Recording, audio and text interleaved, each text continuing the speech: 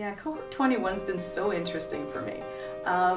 It just makes me stop and think about what I'm doing day to day, which can get so busy when I'm at school. So honestly, I think anyone who's just interested in thinking about pedagogy in any way could be interested in doing Cohort 21, because it does give you just that time and a few deadlines to go, hey, I have to think about this now, I have to get my thoughts in order, and I have lots of opportunities to talk to people who are also keen to talk about pedagogy and just sort of geek out on that for a little while.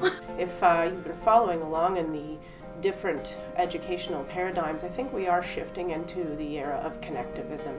And so if we want our kids to be able to talk to myriad people professionally to get things done together, because that's what it's going to take to solve some of the world's problems, I think that we need to model that. And I know that, even today coming here, even though it's the fourth one, and I know a lot of people and everybody's smiling, it still takes a lot to just show up to a big room full of people and be comfortable. So I think the more we practice as adults doing that, the better able we can model that for kids who might feel very shy for that kind of gatherings.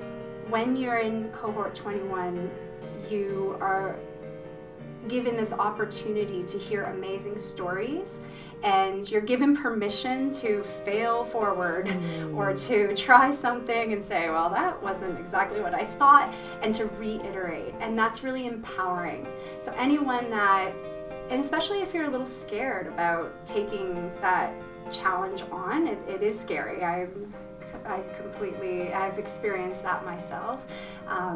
But it's such a welcoming community, and so you'll really be able to be nurtured through that process as you're trying to, if you're wondering about making change and you're passionate and you know that you just want to be able to have time to question what you want to do next, then you got to be here. It's the best people.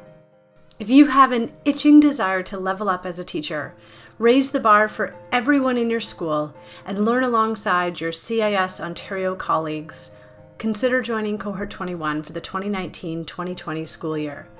There's still a few spaces. Claim yours at cohort21.com.